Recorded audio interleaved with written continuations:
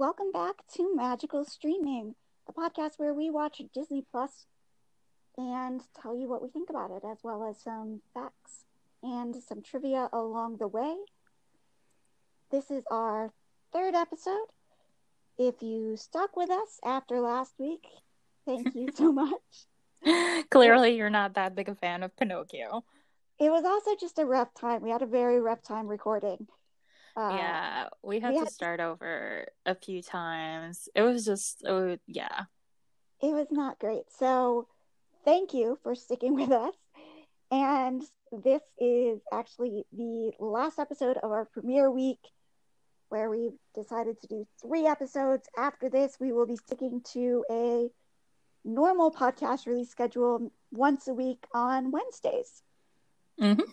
Yep, except maybe now and again have a few special weeks thrown in there where we're going to have 2 episodes, but that's about it. Yeah, this takes a fair amount of time, as I'm sure anyone who's ever tried making a podcast would be able to tell you already, especially people who've been at it much longer than we have.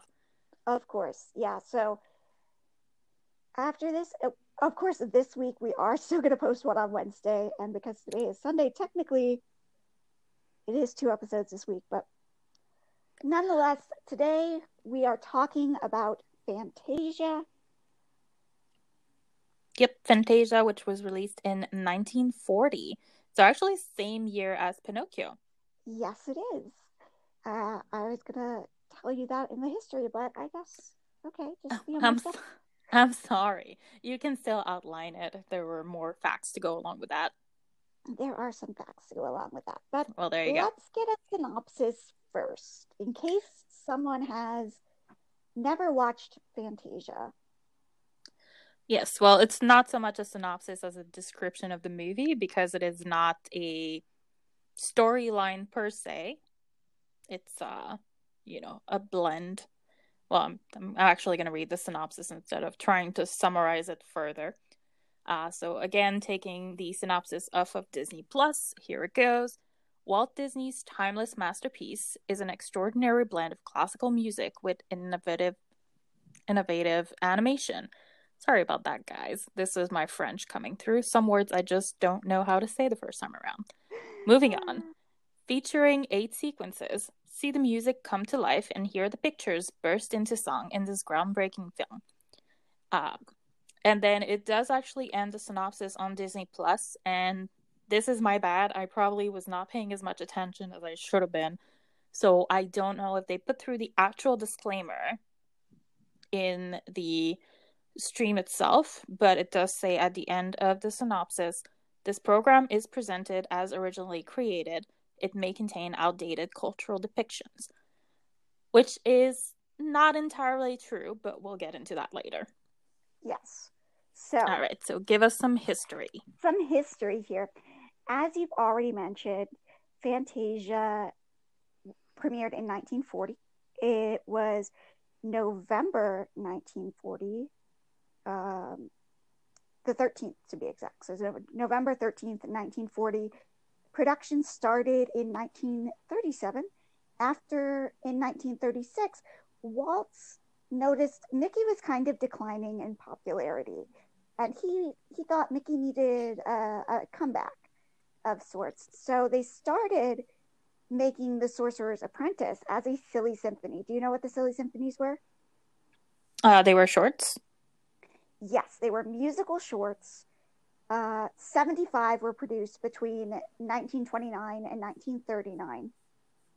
And originally, The Sorcerer's Apprentice was just going to be another silly symphony, but the cost kept getting higher and higher on it, and so Walt decided to push it forward to a full movie with different segments that would be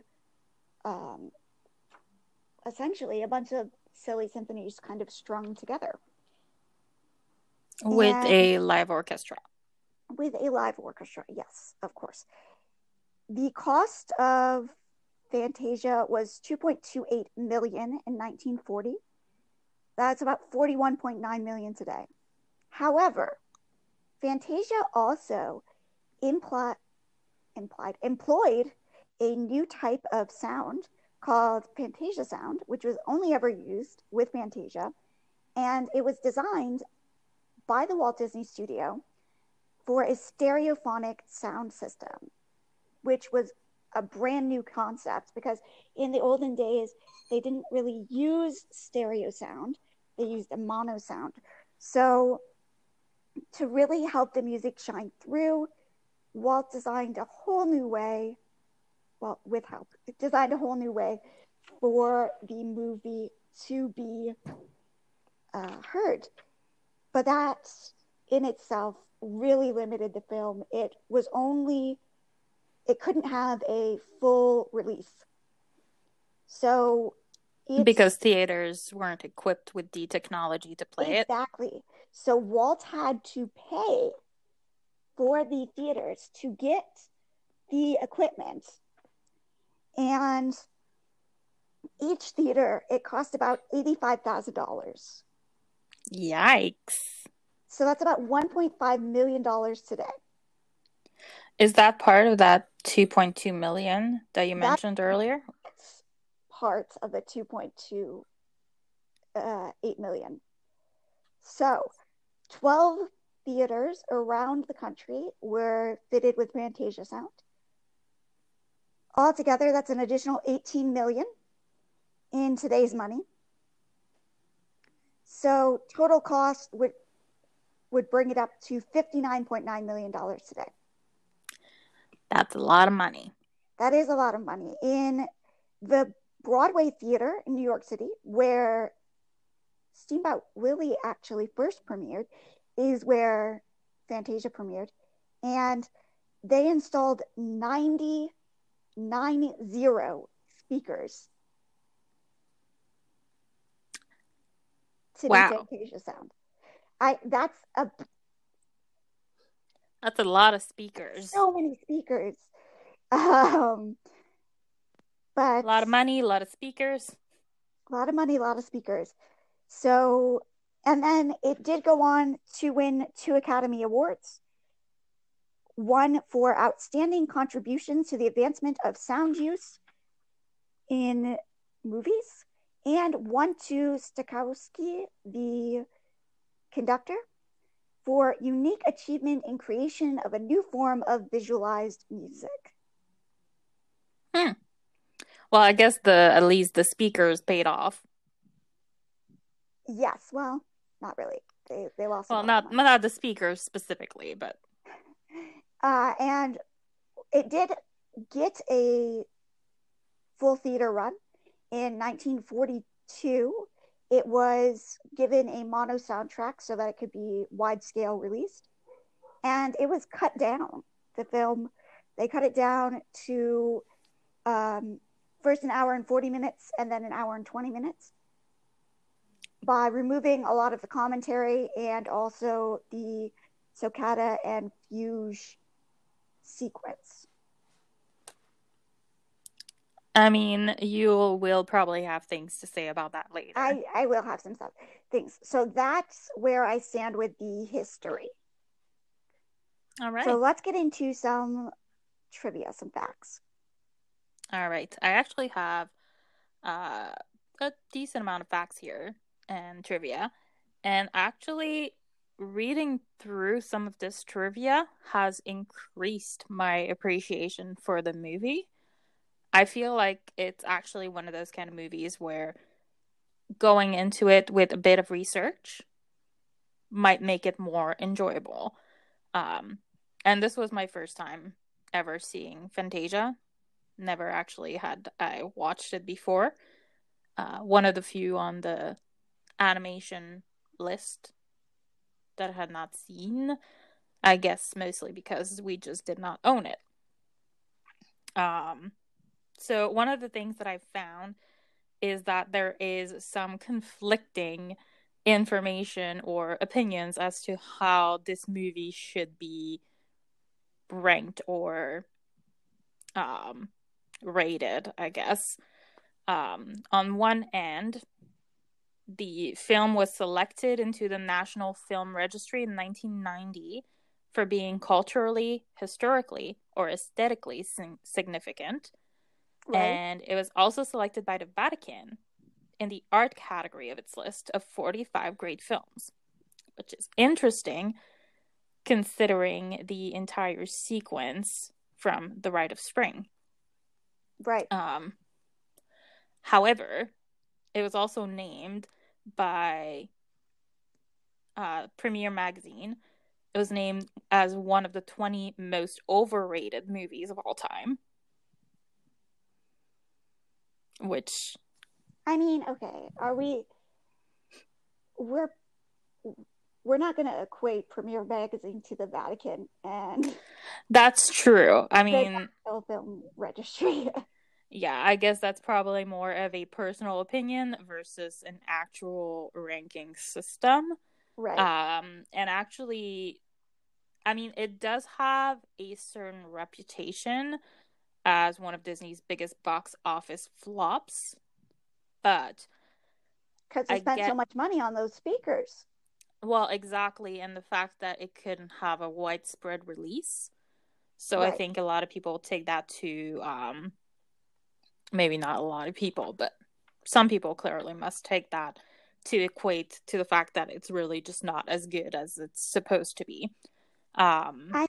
It does hold currently a 96 out of 100 on Metacritic and an 8.61 out of 10 on Rotten Tomatoes. So yeah, those are pretty good rankings.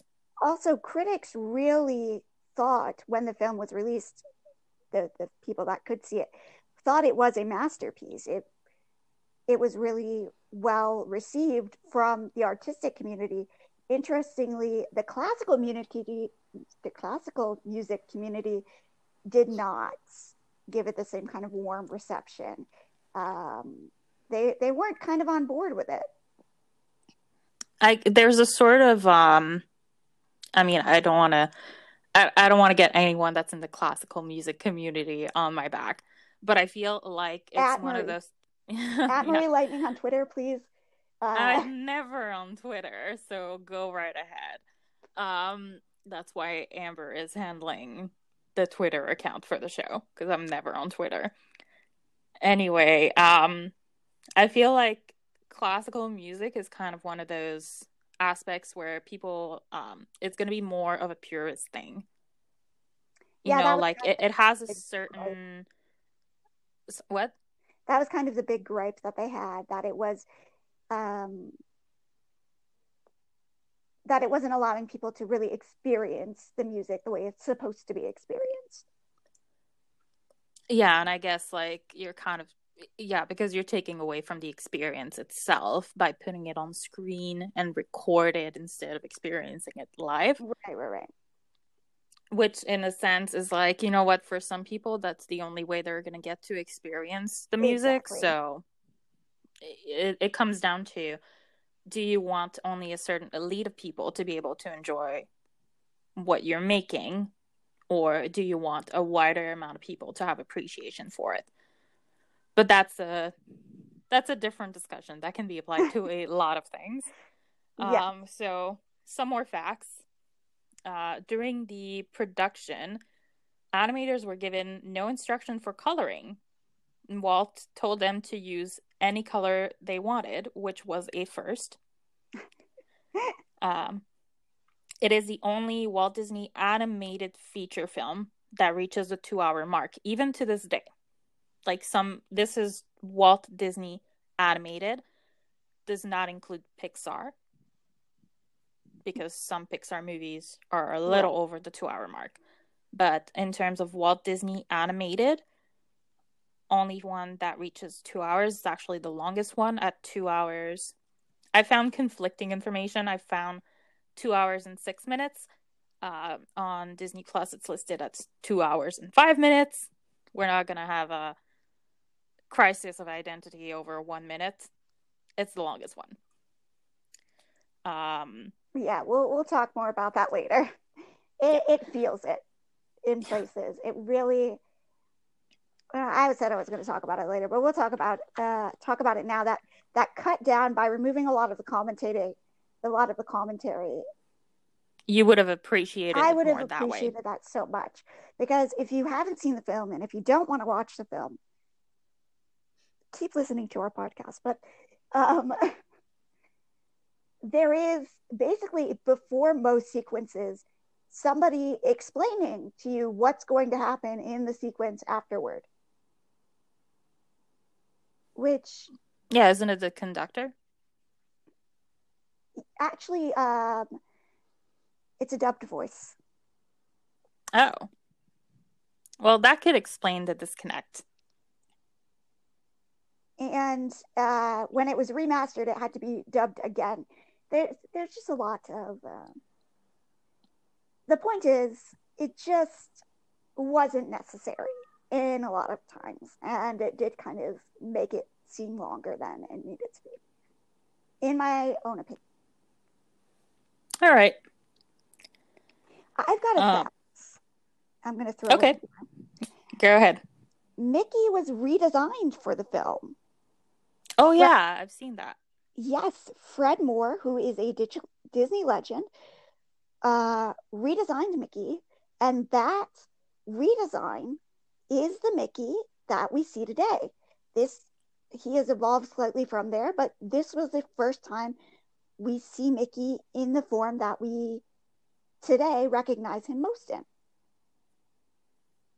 in. Actually, what I saw also is that the initial redesign was made specifically for Fantasia, but because Fantasia ended up taking more time than anticipated to make, by the time Fantasia was released, this new style used for Mickey had already been used in 4 other different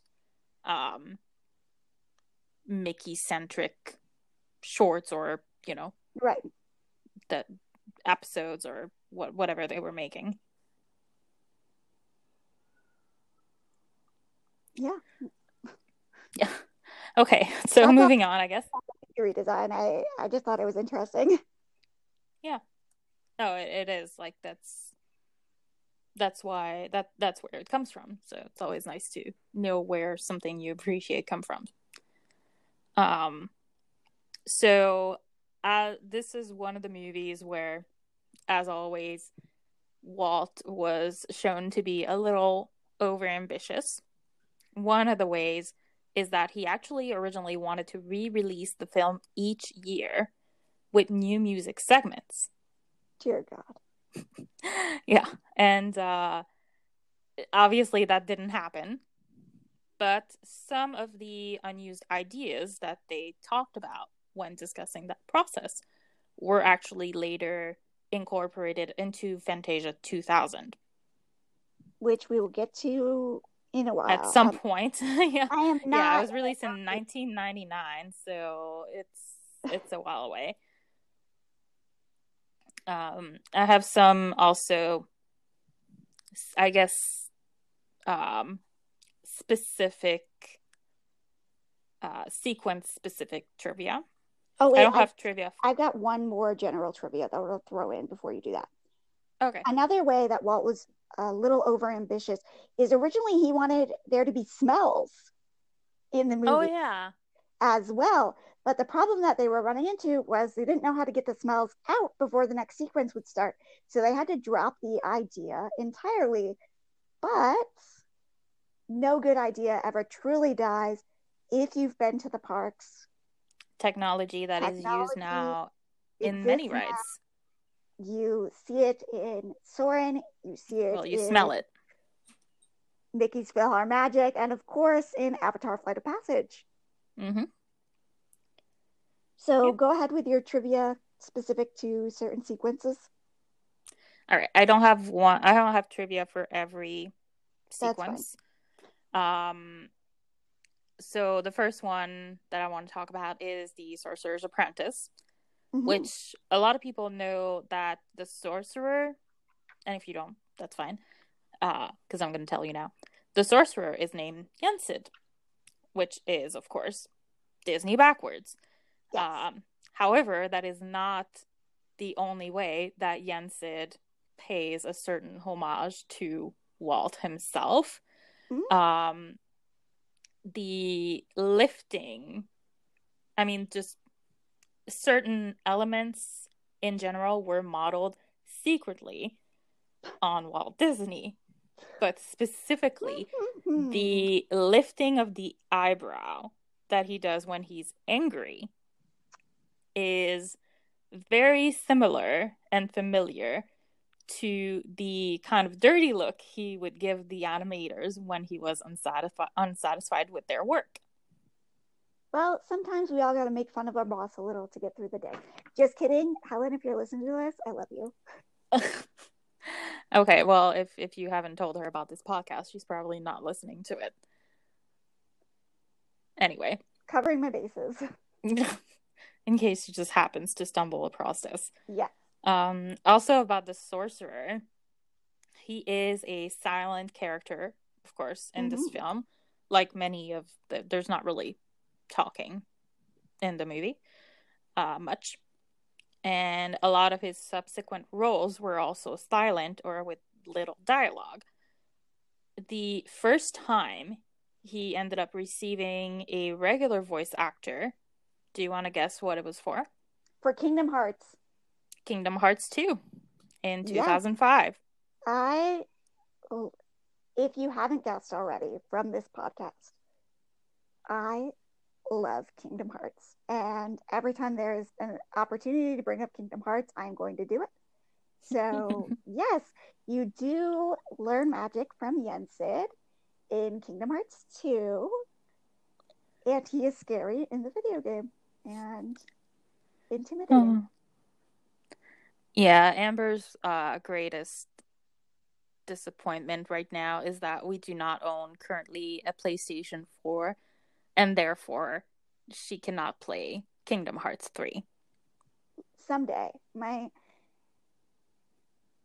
Someday your game will come. As we learned from Pinocchio, when you wish upon a star. Okay, moving on. But yes, so he was voiced by Corey Burton, and ever since, Corey Burton has voiced all major appearances of Yensid. That's pretty much all I have on the Sorcerer's Apprentice. I have quite a bit on the Rite of Spring, actually. AKA the what? You're asking for me to tell you what the Rite of Spring is? Yes. It's the one with the dinosaurs. Yes. I don't think people are going to know what. Fair, and I mean, they would have figured out once I started talking about it. Yes, okay. So the dinosaur one. Yes, the dinosaur one.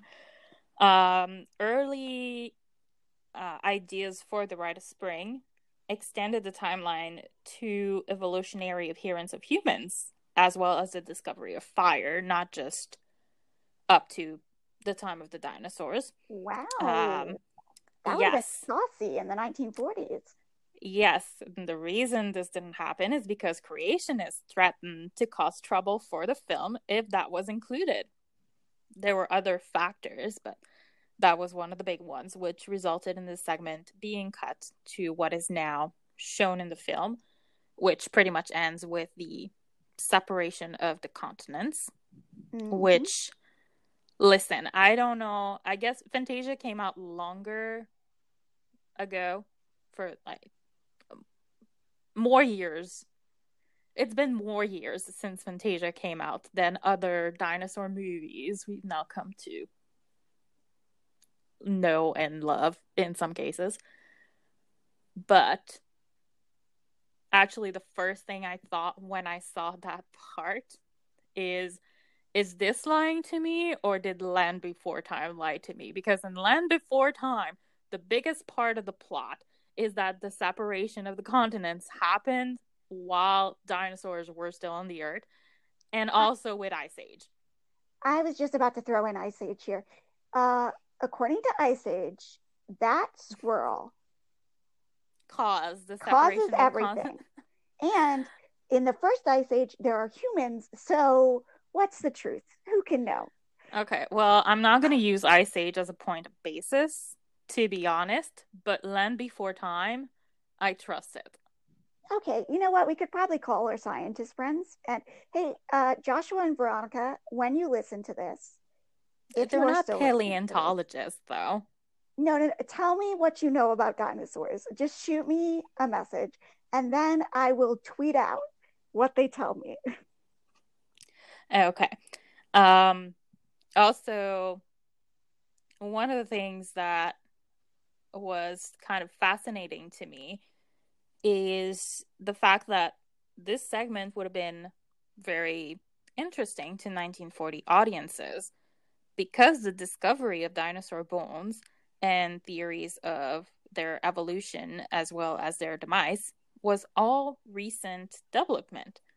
And to showcase Oh, that, some of the consulting experts that were used into um, the movie for this particular sequence and the depiction of prehistoric animals was two paleontologists, Roy Chapman Andrews, who became famous in the 20s for discovering previously unknown species of dinosaurs, including the velociraptors, and also wow. uncovering the first nests full of dinosaur eggs, but also paleontologist Barnum Brown, who discovered the first known remains of Tyrannosaurus, please say it for me, Tyrannosaurus T-Rex. Rex. Yeah, for discovering the T-Rex. And this guy was born in 1873. Dang, son. So if he was a young paleontologist discovering the T-Rex, at best, this was like in the late 1800s or sometime in the early to mid 1900s. So this was really not that far back. Yeah, that's pretty wild. Yeah. They also used an evolutionary biologist who is an expert in zoology, biology, and taxonomy. So, like, obviously, they didn't go just blindly into it. Right. And actually, Roy Chapman Andrews, actually, well, all three of them that I just mentioned, as well as astronomer Edwin Hubble, were The brought. telescope? Hmm? Of the telescope? I didn't actually do too much research. I'm gonna assume yes. At me if I'm wrong. But anyway, he was an astronomer. Sorry. So these scientists were brought into the studio to help the animators better understand the history of the planet. And they studied comets, they studied nebula, they observed iguanas and baby alligators, Oh, and they kept a camera at low position to basically, kind of get a better picture of how these animals moved. Because I guess, even though they're not, now we know they're not exactly related to dinosaurs, those would have been the animals they would have looked at in the 40s and been like, yeah, this kind of looks like a dinosaur, right? fair enough. Like you wouldn't look at a chicken and be like, that's the one. Yeah, anyway. I guess you didn't like that one. Um, Uh, I didn't. I'm sorry. that's okay. Also, the segment was shown in many schools for years as a way of educating children about evolution.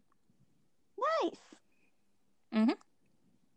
And one thing about this also is that the dinosaurs and other animals are like their facial features and expressions Mm-hmm. are more real, well, not realistic per se, but you know how Disney will take animals and Cute them up, yeah, exactly. personify them. Yeah, exactly. Whereas here they wanted the prehistoric animals to look as realistic as possible. Yeah, they creepy looking. Some of them are, yeah. The long necks are pretty cute, but aren't they always? Yeah, anyway, that's all I have on the Rite of Spring. Let's see. Do you have any trivia, or should I just keep going? I am through with my trivia until we get to where you can see it in the parks. Okay. Let's see. What do I have on other segments? I have one fact about the Dance of the Hours, which is a segment with the ballet animals, starting with the ostriches, moving on to the hippos, then the elephants, and finally the alligators. I'm gonna Are have the a hot take alligators or about that later. crocodiles? I think they're alligators. Anyway, there was one specific animator, John Hench, who was assigned to work on this segment.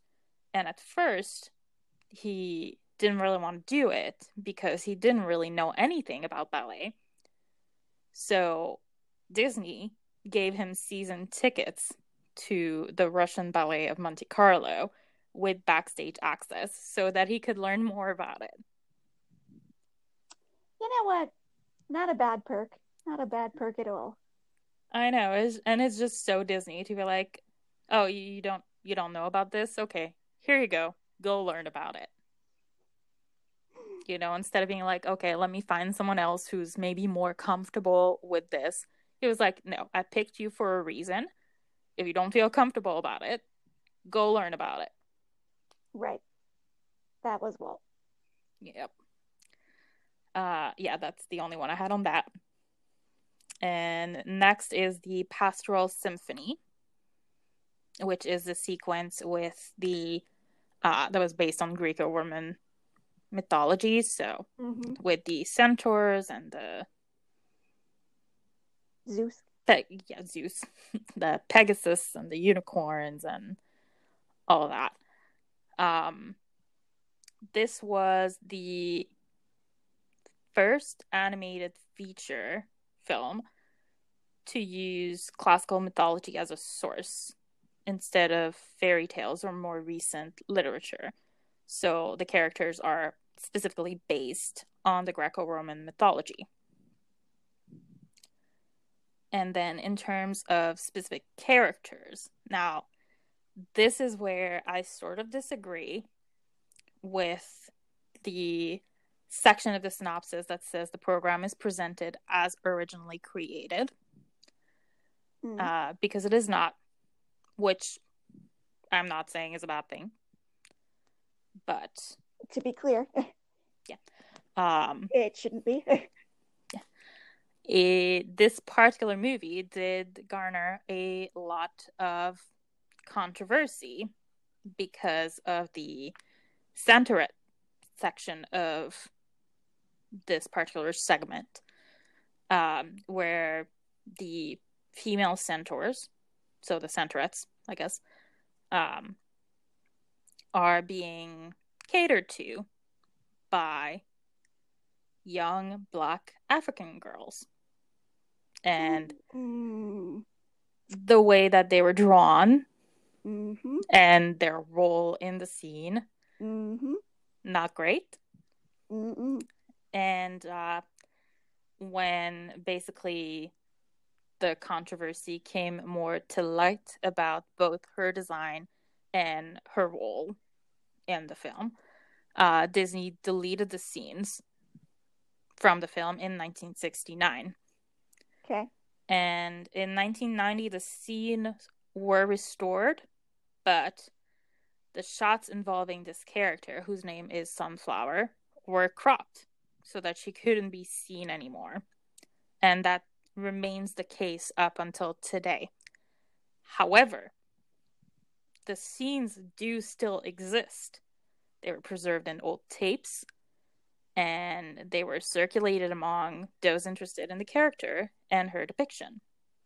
So even though Disney made efforts to de-emphasize her, she still actually has more of a presence in public than most other characters from the film.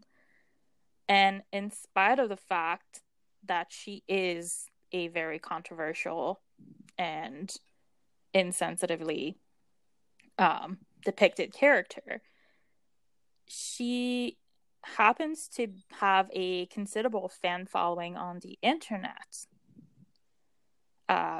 where she is featured prominently in fan art, but has been, of course, redesigned according to more modern conception of African and African American girls.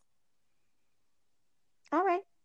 So that's interesting to me that, you know, she's a character that they basically tried to erase from the history of the movie. Right. But in a lot of, I guess, more online communities, she is one of the most popular characters that has made it through. Well, I mean, she is, but in the same way that people retake things. And if she's been retaken by people of the community that would have had issue and had cause to be upset with it, then good for them. Yeah, definitely. I'm actually, I have seen images of the original depiction. I have not seen, to be honest, I don't really go around looking for fan art on Fantasia. Fair enough. But yeah, it was not a great design. Nope. And again, you can put it as being a product of this time, but not good. Yeah.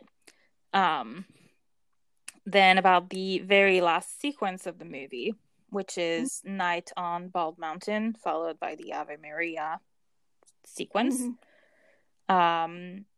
The Night on Bald Mountain sequence was cut from the film when it was originally released on video, because it's creepy. The studio was overrun with calls and letters from parents who complained that the sequence scared their children. You know what? I, as a 26-year-old woman, was like, this is creepy. Oh, but this isn't just in the 40s. Even today, after more than 60 years since it's been released, they still receive complaints from parents claiming that the sequence terrified their children. I just said I am 26 years old today, and it is creepy. It is very creepy, yes. I think when I saw it, I was probably around 10 or 11, and I did not like that part. I wasn't scared, but it was creepy. Well, as I said, I've never seen it, so... Little Marie would have been terrified. Oh, Little Marie would have been so scared. If you'll remember, Little Marie was scared by the witch in Snow White. I remember. It's a fact that I think about often. Yeah, so Little Marie would have been terrified. Grown-up Marie is still a wuss. But I was not scared, just a little disturbed. So it's okay. My final trivia, finally, is about the specific Ave Maria sequence, which was not going great. They had a lot of issues with that particular scene, like different type of issues, because just the effect of moving through the scene, the way they decided to achieve that particular effect was by using panes of painted glass, and the whole setup was over 200 feet long, and it had to be redone 3 times. The first time, the wrong lens was placed on the camera. Somebody either lost their job or got a very, very stern talking to. So not only did the film show the artwork, it also showed the workers just like kind of running about and doing their job. Cool. The second time, an earthquake struck the studio. So obviously the shots were rendered unusable. Oh, dear God. And then the next morning, is when the third and final shot was redone. From that point on, the film was shipped to the lab, processed, and couriered to the premiere in New York, where it was where it was made into the final print with 4 hours to spare until the premiere. I also read that back that it wasn't finished until 4 hours before, which is, Yep. talk about. Can you imagine being like, you are Walt Disney? You have spent so much money on this film. You I have can't imagine poured being Walt so Disney. many creative juices. Well, yeah. But yeah, you just put so much of yourself. This is an entirely new concept. You've made a completely new sound experience for it. And you are standing around in New York.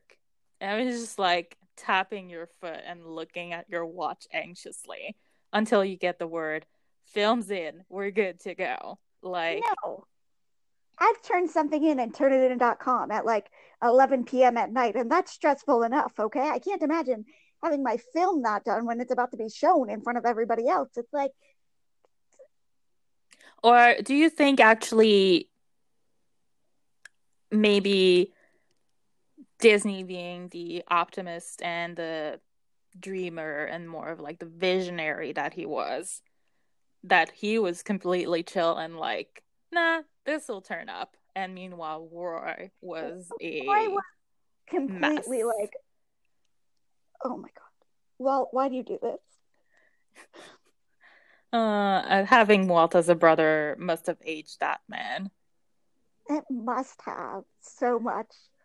So we're to staying power now with Fantasia. As we've mentioned, Kingdom Hearts, you see the mushrooms are in forms of Heartless throughout all three games. Yensid is featured in Kingdom Hearts 2, maybe Kingdom Hearts 3. I don't know. I haven't played it. I'm not salty. And Not at all. in the parks, we have at Walt Disney World, Fantasia Mini Golf. There is Mickey's PhilharMagic, which is obviously heavily influenced by The Sorcerer's Apprentice in Fantasia. Well, not just the Sorcerer's Apprentice, but just a whole concept with the orchestra. That's true. The whole thing. Fantasmic, obviously, features music and a lot of ideas from Fantasia, which is in Hollywood Studios, at Disneyland in California, and at Tokyo Disney Sea. I feel like that's the place where it's the most. I mean, I haven't seen how, because they're different for each park. So I don't know how it is in Disneyland or in Tokyo. But in Hollywood Studios, obviously Sorcerer Mickey, but also Chernabog is one of the villains that is shown in the villain montage and the music, as you mentioned. Yes. You can also meet Sorcerer Mickey at Hollywood Studios. Yep. There is the Fantasia section at the All-Star Movies Resort. And in Hollywood Studios, there used to be the Sorcerer Mickey hat. Yep, from September 28th, 2001 until January 7, 2015. R.I.P. Sorcerer hat. Yeah, Amber very much misses the Sorcerer's hat. Let me live my life, guys. Although, arguably, because this was put up in 2001, could have been more because of the revival of Fantasia with Fantasia 2000. Who knows? It doesn't matter. Ultimately originated in Fantasia, so it matches. All right, so let's then start getting into our hot takes. Give me your hot take for this movie. I don't have that many hot takes, to be honest, because I don't have that many like strong opinions. I'm very neutral about this film. Like I said earlier, I think this is a movie I might have appreciated more if I had done research about it beforehand. And the fact that I didn't, maybe like parts of it were not as as interesting to me. So it's not so much hot takes as kind of a general review, which is I can take it or leave it. I was not necessarily. The thing also is that, again, we're watching this movie. It's 2019. Animation has come so far. So we don't get to have the same feel as these movies maybe were intended to give people, where this was all new, this was all fascinating, this was all like feats of engineering those times, with not just in this instance the image, but also with sound. And Right. we're kind of missing out on a bit of that, and it's hard to put yourself back into that place. So I don't want to come down too hard on it because of the fact that I'm not in the right place to maybe give it its proper appreciation. Also, like, again, with classical music, I can take it or leave it. There are some pieces that I do love of classical music, select pieces that I've listened throughout my life that I can spend hours just playing it on repeat and just being in this kind of peaceful state of mind. But it's not something that I seek out. So, as a whole, it's just not a movie that was specifically made for me, being born in the year I was born in. I do appreciate some parts of it. I love the Sorcerer's Apprentice segment. I like the changing of the seasons sequence with the fairies when they're playing the Nutcracker Suite. I can appreciate some of the pastoral, I forget what it's called, pastoral symphony. I appreciate some of those scenes that I like. I like cute things, so I do think especially the part with the Pegasus is very sweet. But ultimately, I was kind of bored throughout some of it, and I do think it's because of you. I could have done without the cutscenes that were more narrations introducing the scene. I am curious to see if I will appreciate those better when we do get to Fantasia 2000, because some of the presenters are people that I'm actually familiar with and that are actually actors, so we'll have potentially better intonation and better presenting power to build up anticipation and excitement about the sequence that's about to follow. Whereas here, it was more of a, I just gave away the entire sequence you're about to watch, so now you don't even have to watch it. Okay, so what I'm hearing here is you've basically given your whole thought process and could just give a number ranking on how much you like the film. I've got some real hot takes. And okay. Sorry, then I should have let you go first, because like I said, I just really don't have that many hot takes. We heard. Here's my hot takes. Number one, this movie was made for a very cultured and refined audience, and I am neither of those things. I am a trailer trash, like, grown adult who grew up listening to 80s rock music and watching Beauty and the Beast. So I need something a little more to hold my attention.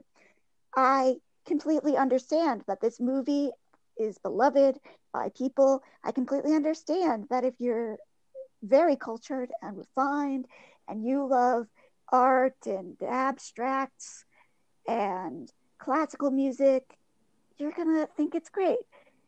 This movie is so boring. It is so boring.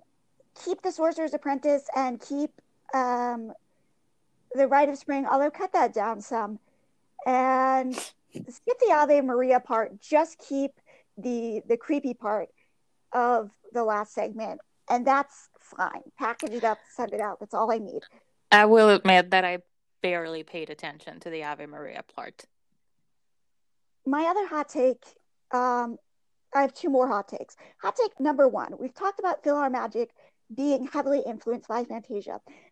How is Mickey going to be mad at Donald for taking the hat in PhilharMagic when that is exactly what he does in The Sorcerer's Apprentice? Mickey, hypocrite much. Do you want to be the pot or the kettle? Come on. Like, cut Donald some slack. Okay, for people who have not actually been to the Magic Kingdom Okay, or so who have not seen Mickey's PhilharMagic. Mickey's PhilharMagic features Mickey's supposed to be putting on a concert, and he's got his hat, his sorcerer's hat, to help control the magical orchestra. And Donald's supposed to set everything up, but Mickey runs off and is like, "Don't touch my hat." And Donald's like, "Ooh, I'm gonna touch that hat."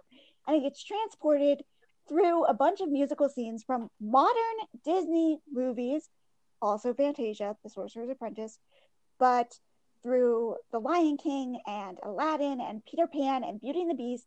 And honestly, Little Mermaid. I would rather watch Mickey's PhilharMagic over Fantasia any day. All right, what's your next final hot take is all those dinosaurs when the T-Rex comes after them, and then gets caught by the T-Rex. All these dinosaurs stop to watch and do not help Mr. Spiketail, even though there are so many of them and only one T-Rex. And if they had just worked together, they could have overthrown the T-Rex. So those dinosaurs are not buds. They are not cool. They're not friends. And honestly, R.I.P. Spiketail, you deserved better. Yeah, that was pretty sad. Like, he's fighting so hard and so valiantly. And it's pretty disturbing. Like, watching him just straight up get killed is pretty disturbing, which is like the slow closing of his eyes. Stand there like 500 feet away, like, ooh, who's going to win? Like, you all could have won if you all worked together. That's what this movie needed, a strong message. And if they had all worked together in teamwork to take down the T-Rex, we would have had a great moral of the story, which is that teamwork makes the dream work. So those are my hot takes. That was beautiful. Thank you. In terms of villains, there's not one because there's not a plot to this movie. Yeah, that's really the thing that did it in for you. You need a plot, and you need to be able to connect. Like, you don't just need a plot. You need a plot, and you need heroine that you are able to connect with. You need a protagonist that will like. Yeah, if I don't care about the characters, it's over. You can have the most amazing plot, but if I don't care about these characters, it's over. Likewise, you don't even really need to have a plot if you can make me care about these characters. I am sold. So, final rankings. I'm gonna go first. I'm going to give this... I mean, technically, though, Chernabog is considered a villain, which is why he is sometimes featured in villain sequences. Okay, well, he's creepy, but, like... Not memorable. He's like a demon raising some more demons from hell. Like, it's just his job, okay? If I'm going to rank him... He's doing his job. He's evil, but he's doing his job, so he's fine. Right, it's like there's no malicious.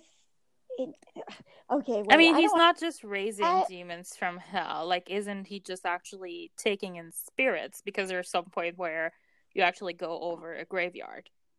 Right. I think. Okay, never mind. I don't want to get this. This gets into some moral questioning about like is doing your job. Okay, but this isn't the good place. We're not here to talk to you about moral philosophy.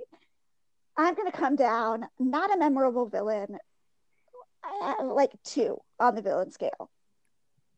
Or I guess you just wouldn't consider him to be a villain at all. He's no whale, but... Listen, I'm not the one that decided that Monstro is considered a villain in Pinocchio. We've spent too much time talking about Monstro. He's a whale. 2 on the villain scale.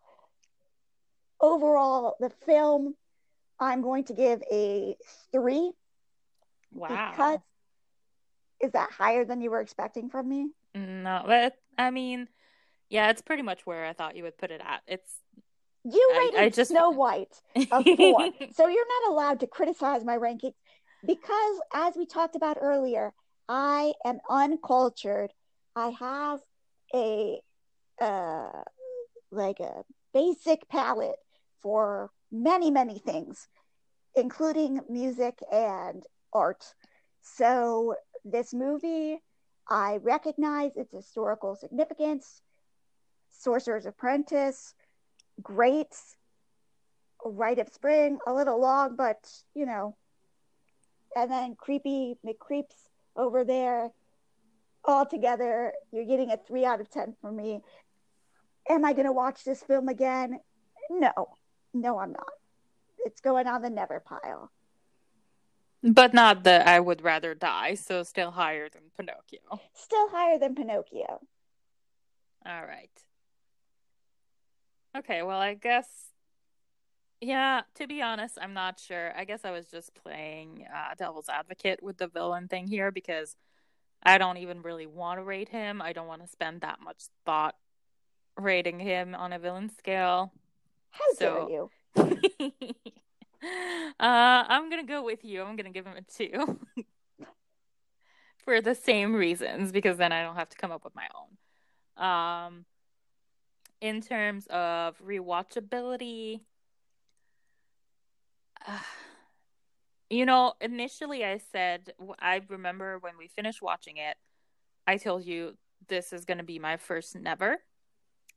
And again, after reading these facts, I might at some point, not necessarily soon, but I might actually want to give it another try at some point and actually pay attention to it. Because I had it on my computer screen, I was watching it, but I'm going to be 100% honest here. I was also playing on my phone for some of it. So I did not necessarily give it the proper attention that it potentially deserved. Not to say that when I did give it attention, again, some parts of it I did find boring. I'm pretty similar to Amber, also fairly uncultured. And I have a slightly stronger appreciation for art than she does. But it's not like you put me in an art museum, I don't need to be like pondering over an art piece for 10, 15, 20 minutes. I'm going to look at it and then I move on. So, with this being an entire 2 hours of more artistic depiction, not entirely up my alley. But I would watch it again. So I'm going to say less than a year. And final ranking. Because I said I'm at a very neutral place for it. Don't you dare. I'm going to give it what I would consider to be the neutral ranking from a 1 to 10. And I'm going to give it a 5. How? You know what? That's it. We're ending the podcast. Marie just ranked Fantasia over Snow White after saying that she found it boring. Yeah, I never said I found Snow White to be fascinating. Wow. Okay. Are you canceling me again? This is going to be the second week in a row that you're putting up an ad wanted for a new podcast host. Yes, this is the second time. Please submit your applications to magicalstreaming@yahoo.com. Is this going to happen whenever we disagree about a movie? Because that seems like a very unhealthy habit.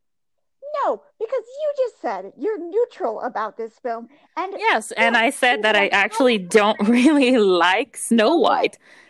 Yeah, but okay, this is like when you take, when you go from strongly disagree to strongly agree, and then you just have the neutral in the middle.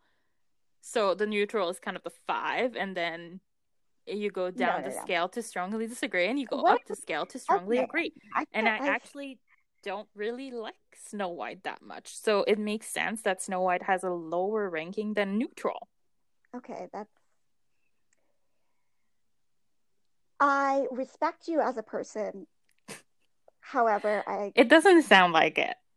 I respect you as a person, but I cannot respect this opinion of Snow White being so off. You know what? It's not that you've ranked Fantasia out of 5. It's that you ranked Snow White out of 4. And This is just gonna keep 3 episodes coming back. ago, and I'm not going to be over it ever. Yeah, this is something you're gonna keep throwing back at me whenever I rank something higher than Snow White that you think it should be lower than. Like, Snow White is the baseline for you now in terms of criticizing my opinions. Yes, it is. What are we watching and putting out Wednesday for our first real scheduled release? What's So we are actually going to stray off a little bit because so great? far we have been watching these in chronological order from when they Yes, first premiere. yes. But this week will mark the release of Frozen 2 into theaters. Obviously, we're not going to review Frozen 2 because, first of all, it's not on Disney Plus yet, so that kind of would go against the purpose of what we're doing. And also, spoilers much, but we are going to review Frozen. So on Wednesday, Frozen, a modern Disney classic. It's too recent to be a classic. Well, we'll see. So we will get back to you with Frozen. Thank you again, everybody, for joining us. As always, you can find us on Instagram at Magical Streaming and on Twitter at Stream the Magic. And you can always email us at Magical Streaming. Again, I am accepting new applications from someone who appreciates Snow White. Considering how you finished that sentence, I should not specify, but that is magicalstreaming@yahoo.com. Yes. All right. And at some point, we might have a Facebook page. Who knows? It'll come up when I decide to make it. Well, we'll tell people about it when that happens. Yep. And until next time, enjoy your magical streaming. Bye bye.